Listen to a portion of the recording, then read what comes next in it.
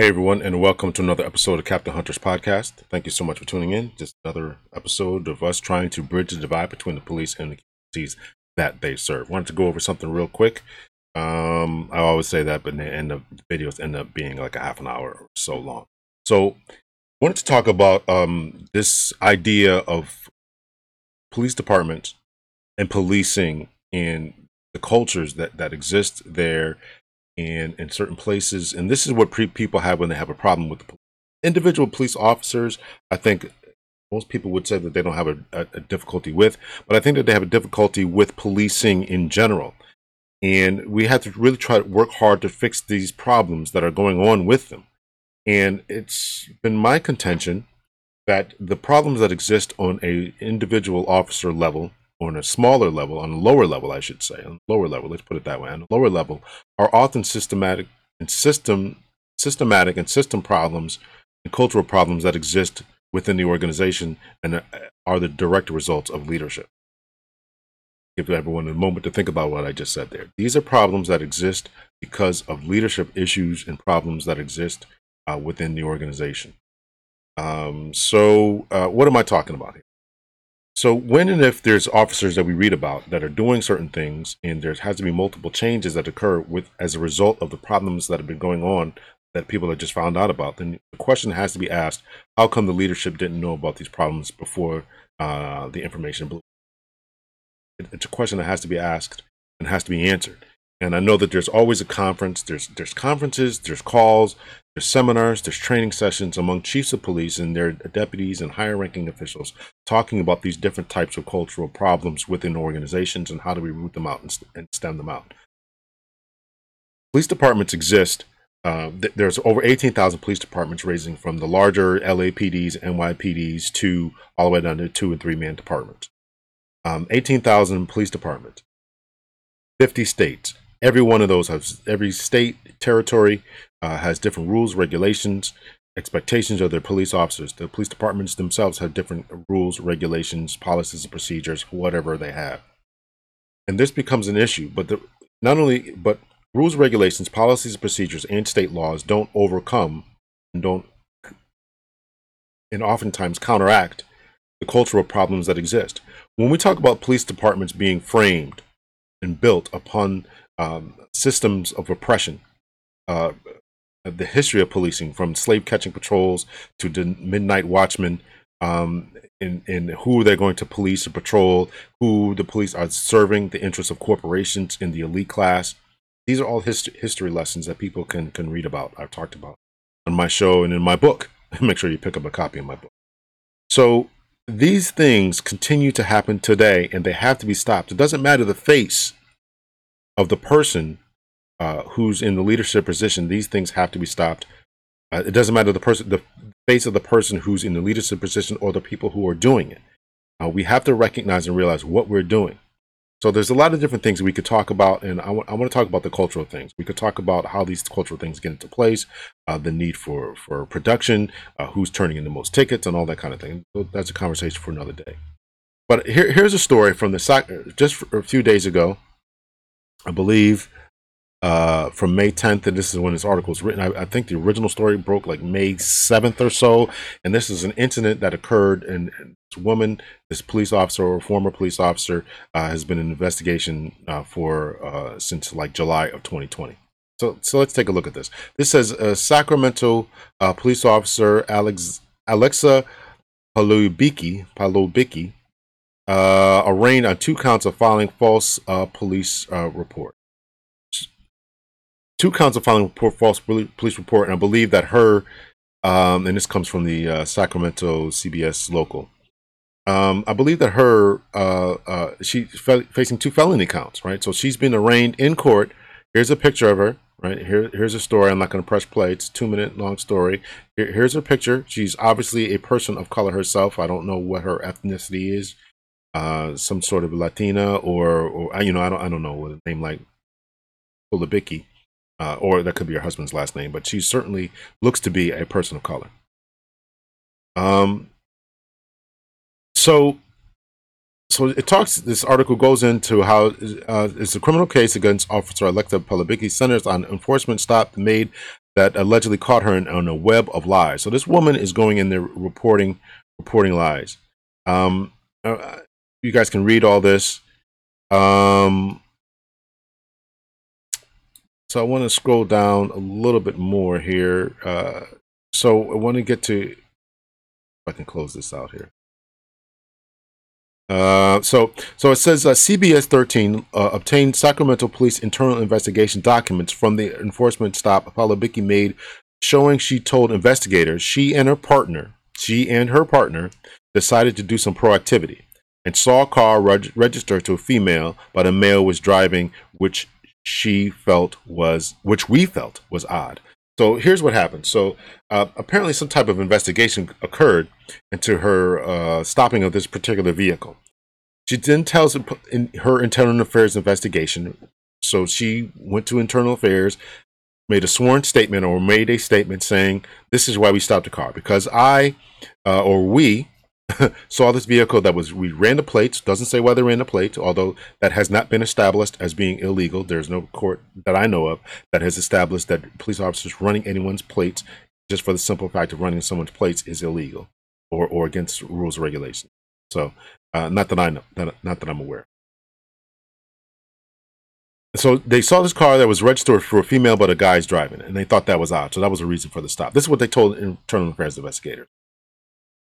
Ridiculous, right? Ridiculous.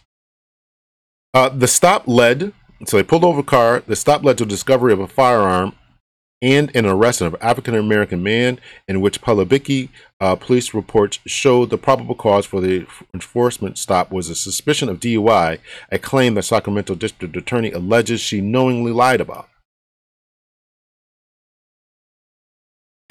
This is her and her partner complicit in this, or at least doing this. This is a problem. This is a problem. They went to the end of the story, I believe by they. It's not clear. I'm not really clear as to who they meant as they. They went to the end of the story and then rationalized their way backward. That's not the way the Constitution works. Okay, so they is Palabicki and her partner. Apparently, Palabicki is the one who wrote the report, and she's the one who falsified the report.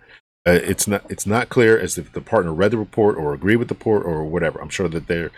And just as a sidebar to this, there's numerous other officers, according to the chief's press conference that I saw, that's also online here, saying that other officers are under investigation for this type of thing, right? And they're doing something about it.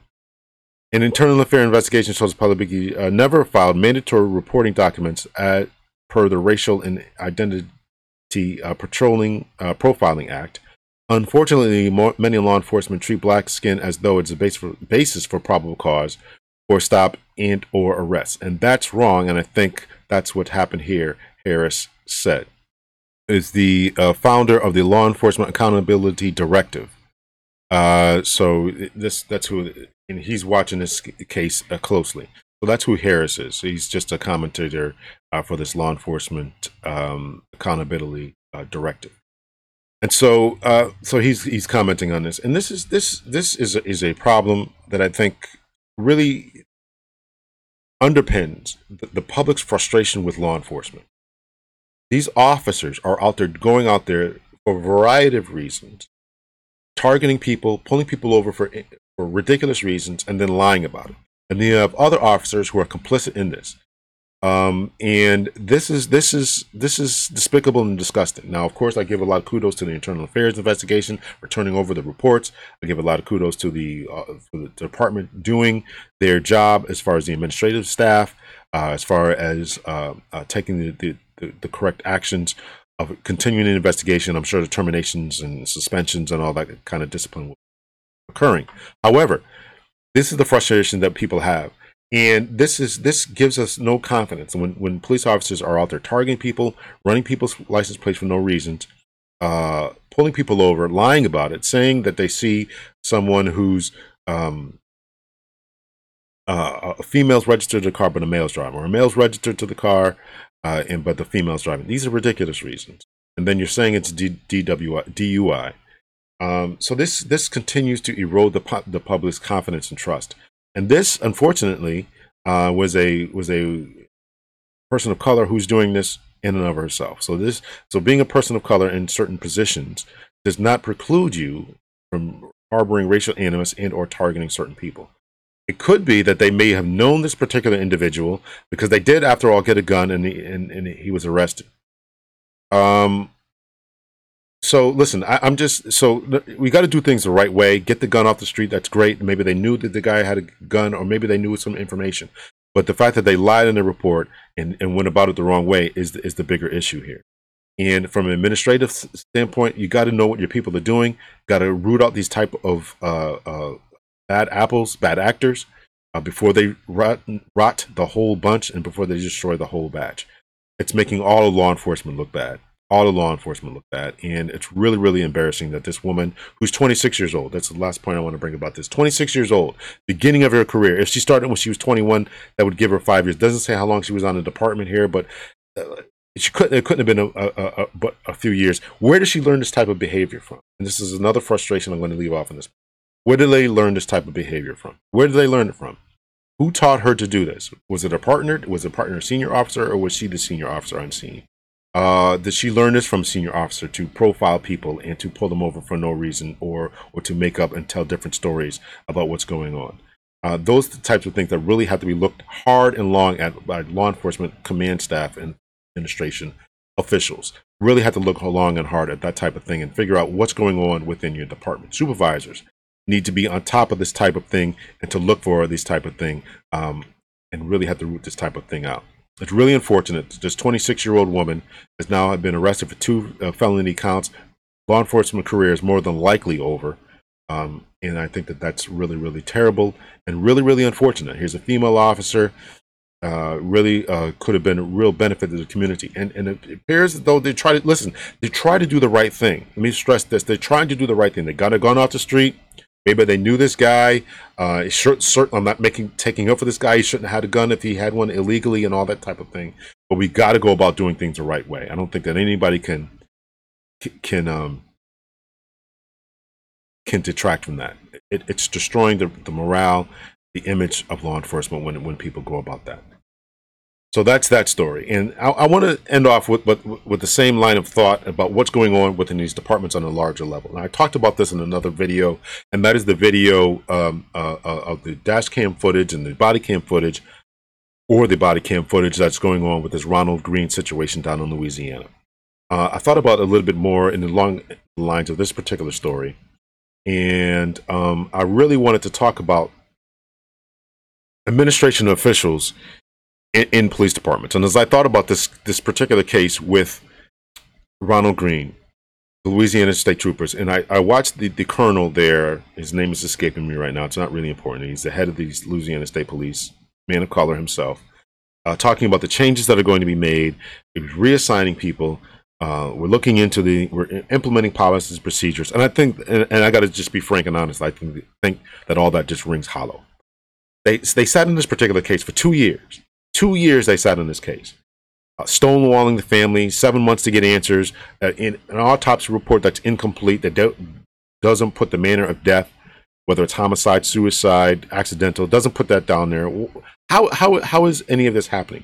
In my book, which I highly suggest people get, I talk about the reforms that need to take place across all of law enforcement, and I include forensics offices, in district attorneys' offices, and these medical offices as well. They're all seem to be complicit in this type of craziness, and all seem to be complicit in this type of nonsense. And I think it's despicable, and I think it's time for it to stop. In these particular cases, I think that people really have to take a look at what's going on. And this man of color who stood before the press conference that's going to be viewed on YouTube and said that he's making all kinds of different changes, policies and procedures are going to be changed, people are being reassigned, and all this kind of crazy nonsense. Well, it's not crazy nonsense. But the problem is that why didn't it happen before? We sat through a year. This incident happened in 2019. We sat through in 2020 a city and the country and the world burning over chokeholds, over lack of transparency, over body cam footage, with the George Floyd protests. Why wasn't anything done at that particular time? In that time, since that why wasn't banning of chokeholds done at that time in the department? Why weren't policy procedures looked at? In anyone who's any police department of the 18,000 I listed in any of the 50 states and the 9 U.S. territories, or I think it's 9 U.S. territories. Forgive me if I'm wrong about that. I probably should Google that. Any of the U.S. territories that are out there, why is it that police departments are slow in moving and changing their policies and procedures? When we get up in press conferences after the fact and say, now we're going to make changes, we're going to reassign people, that rings hollow. There's time to do it now. If you're an administrator, if you're listening to this, if you're a chief of police, if you're a captain, if you're a commander, you're a deputy chief of police, you should be pushing for these types of reforms now. Get in front of the ball now. That is the problem that people have with law enforcement. 2019, in May of 2019, Ronald Greene goes through this terrible ordeal that a video that I and many people have broken down already. Chris Cuomo, that we're about to watch here, is going to read something that I really hope is going to be really inaccurate. I'm going to go through that now. So the next voice you're going to hear is that of Chris Cuomo. Let's play that for a second. Their initial complaint. Here it is. The pursuit ended when Greene crashed his vehicle. Greene was taken into custody after resisting arrest and a struggle with troopers. A short time later, Greene became unresponsive and was transported to Glenwood Medical Center. Greene died while en route to Glenwood Medical Center. If that is their full report, and there's some dots in there indicating that there are some breaks, and I certainly hope, and I'm certainly hoping, let me say this outright, that this is incomplete, inaccurate, incomplete. I was a defensive tactics instructor. I've talked about this, and part of that is how to write these different types of reports. That is the most incomplete report I've probably ever read or ever seen read. I would be, as a commander, I would go back to my lieutenants and say, what the heck is up with this? I would expect them to chew out their sergeants and chew out the patrolman who wrote this. That is an unacceptable report. Again, I'm hoping that it's redacted. I'm hoping that it's incomplete. I'm hoping that it's not accurate.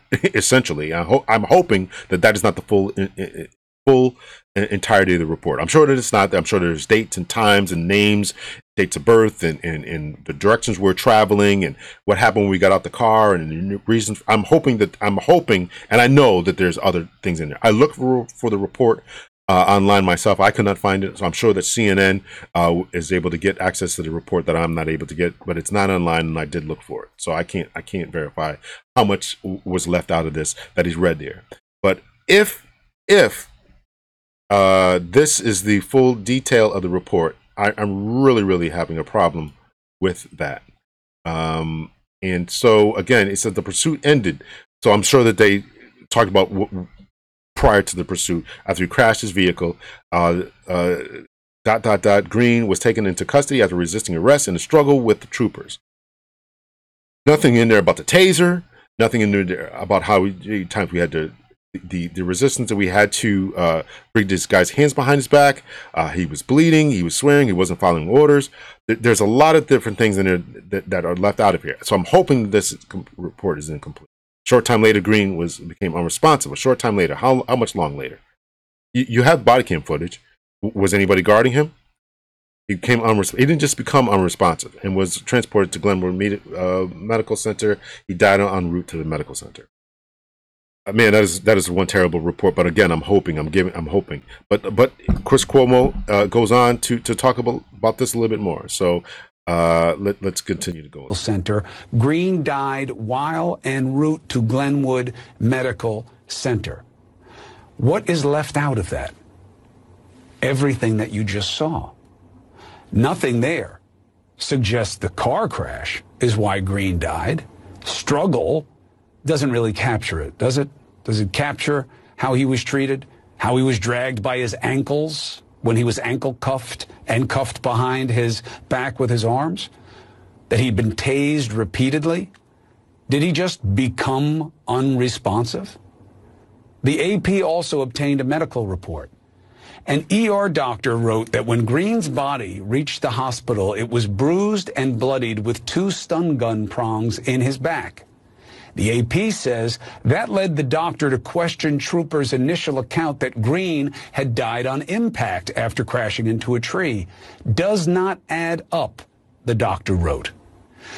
The state police don't want anyone putting the video out there, they say, because of the state and federal investigations that are still underway. 2 years, no charges, all this body cam video. Isn't that a lot to go on? I'm going to stop Chris Cuomo right there. You want to hear me, not him. So, listen, I am in agreement that this is that number one, the report was lacking, but I'm going to give them the benefit of a doubt that some things were just completely just left out of that. I'm also going to, So, but again, I really want to focus in and harp on the idea that that after a press conference, you want to make all these changes and talk about all these different types of changes that are coming along. I think that those things ring hollow, and it doesn't give anyone a vote of confidence. At another time, the mother of Mr. Green stated that she had no confidence essentially in the Louisiana State Police, and they were run like a mafia organization. People should not be talking about their police departments like that. They should not be talking about their police departments like that. Now, this is her feelings. Obviously, she's going through a lot. She's been traumatized with the death and the loss of her son and all that. So I get it. So she may be in her feelings to a certain degree and to a certain level. However, when we read stories about what happened in Sacramento, California, when we read about and know about that the world was on fire with the treatment of a killing of someone and of George Floyd, and you have time now to get these policies and procedures in order. You have time now to make the reassignments, terminations, and everything like that. You have this time to do these types of things. Why aren't we doing them now? Why are we releasing the video after it's been leaked? Now they're going to release the full video in context, all 46 minutes of it, after it's been leaked. Why is that? Why is it that that the public has to find out things surreptitiously before there's any type of transparency on the behalf of law enforcement? I really want law enforcement officials to really think about that.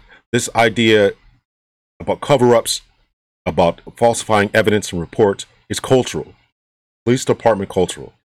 And it starts at the top, at the very top, and it permeates down. And I'm asking for law enforcement to think about that, because we can't ask the public to do better if we're going to falsify reports. We can't ask the police departments to do better, or we can't ask the citizens and the public to do better if we're not going to take the corrective actions that need to be taken now before things get out and before we get embarrassed by these types of things. So just a little bit to think about. Ladies and gentlemen, much love and peace. You know how we do. If you got any more stories, hit me up and I will talk about them. But these two stories just really, really bothered me. Police reform is more than just a trending topic. My name is Lawrence Hunter. I'm a retired police captain from the state of Connecticut, and I've written a new book called Police Reform. And I talk about the evolution of law enforcement here in America and what changes need to be made in order to improve the relationship between the police and the communities that they serve. Over the past few months, it has become increasingly more important and more evident that there's something amiss and awry between the police and the communities that they serve. So whether you're about defunding the police or defending the police, if you're about Blue Lives Matter or Black Lives Matter, no matter what side of the fence you happen to sit on, make sure that you pick up your copy of Police Reform today.